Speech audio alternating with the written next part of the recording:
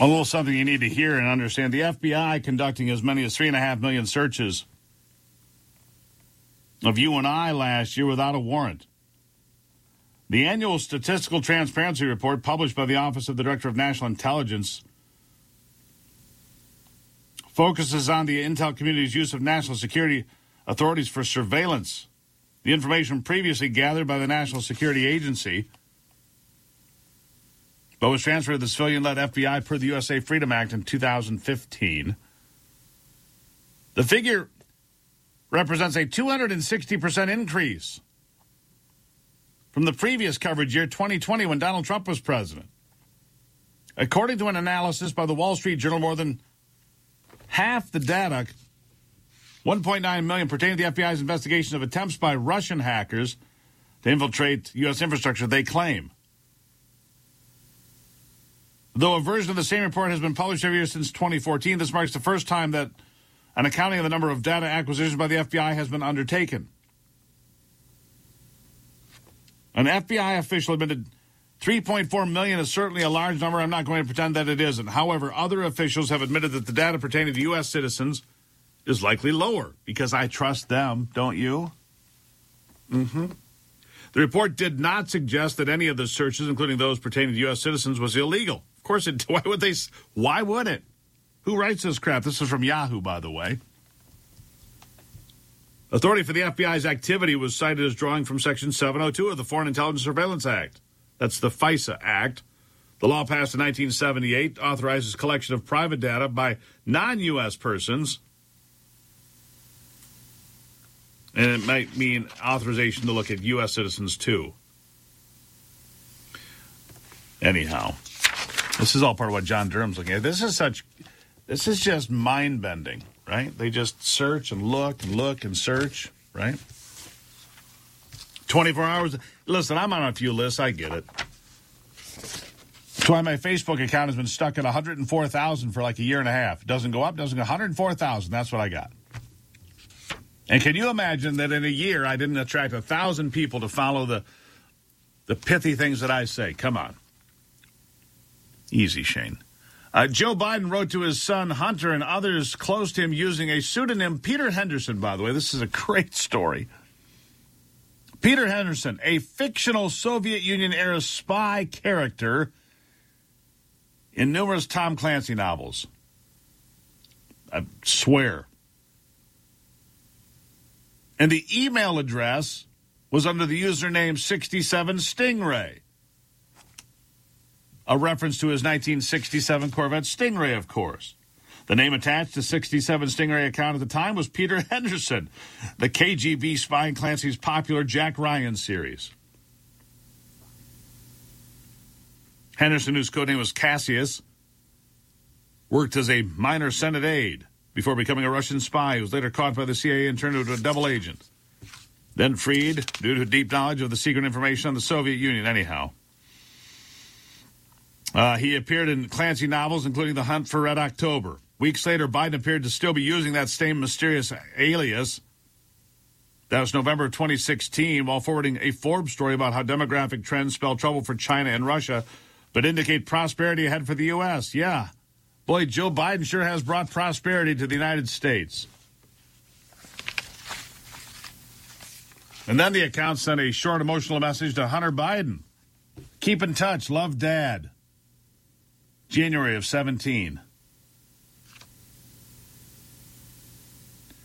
It's unclear if the account's still being used, of course.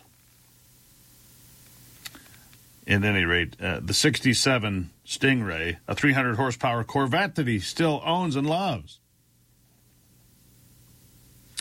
Yeah. So it is. The guy uses Tom Clancy names. Yes, this is all part of that Hunter Biden. And remember, this is from, Hunter Biden's laptop that the intelligence community told you was fake while they were telling you the Russian dossier was real. The opposite is true in both accounts. And this is the same government that wants to be able to tell you what's real and what's not real through their Ministry of Truth. Yeah, their Ministry of Truth. Yeah. A grand jury, by the way, here's a little something for President Trump, the former president. The grand jury is not indicting anything out of Manhattan, it seems, according to the New York Times. It's wrapping up this week. No criminal charges against the former president. So Alvin Bragg, the DA in Manhattan, has reportedly stopped presenting grand jury evidence and testimony. They're done with it. The grand jury has returned nothing against the former president, apparently. Nothing. Are you surprised? I'm not. Keep that, at the top of the header. And by the way, on something back to the pandemic just for a moment here, seems that Bill Gates says the world has not seen the worst of COVID yet. We're still at risk of this pandemic generating a variant that would be even more transmissive and more fatal, said Gates. And it's like he's rooting for the pandemic all the time. Scares me. It should scare you. That's a fact. Should scare you. The economic times scare a lot of people. The best way to get through it, have a good economic advisor. That's why we trust Craig Stiles in this house. Craig Stiles from Ameriprise, trying to help us navigate the tough water. By the way, Dow futures up a little bit. So it's been a bit of a pounding. And, well, it's turning up. So that's good. Craig Stiles, he can manage fiduciaries, endowments, foundations, family offices. He has advice worth talking about. He can use his Desideri approach to help you craft a custom plan just for you. Not for me, but for you. Craig Stiles, 517-483-4893. 517-483-4893. Anywhere in Michigan, anywhere in America. Craig Stiles is there for you.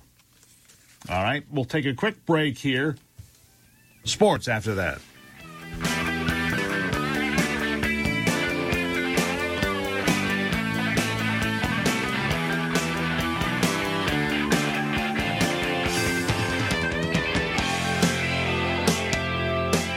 If you're looking for a new dog, I always tell people start at the shelter because it's a great idea. But sometimes that doesn't work out. I found the Barking Boutique. They also suggest starting at the shelter. But if it doesn't work, they have a world of wet noses, loving nuzzles, and puppy breath to choose from. The Barking Boutique began when its owner, David, was heartbroken by what he found looking for a new dog, puppy mills, and people he didn't trust. He decided he could do better, and he did. You can start your search right now, thebarkingboutique.com. New arrivals daily at thebarkingboutique.com. Do you have what it takes to be an entrepreneur? Have you done your due diligence on the most important component of your new business? You. Introducing the Grind Score, a tool to help you analyze how you will impact your startup. The Grind Score is a 24-question quiz developed by co-founder and co-CEO of Big B Coffee, Michael McFall. Get his real-world insight and feedback on what he has seen work and not work in a startup. Go to thegrindscore.com and start your journey. That's thegrindscore.com. Thegrindscore.com.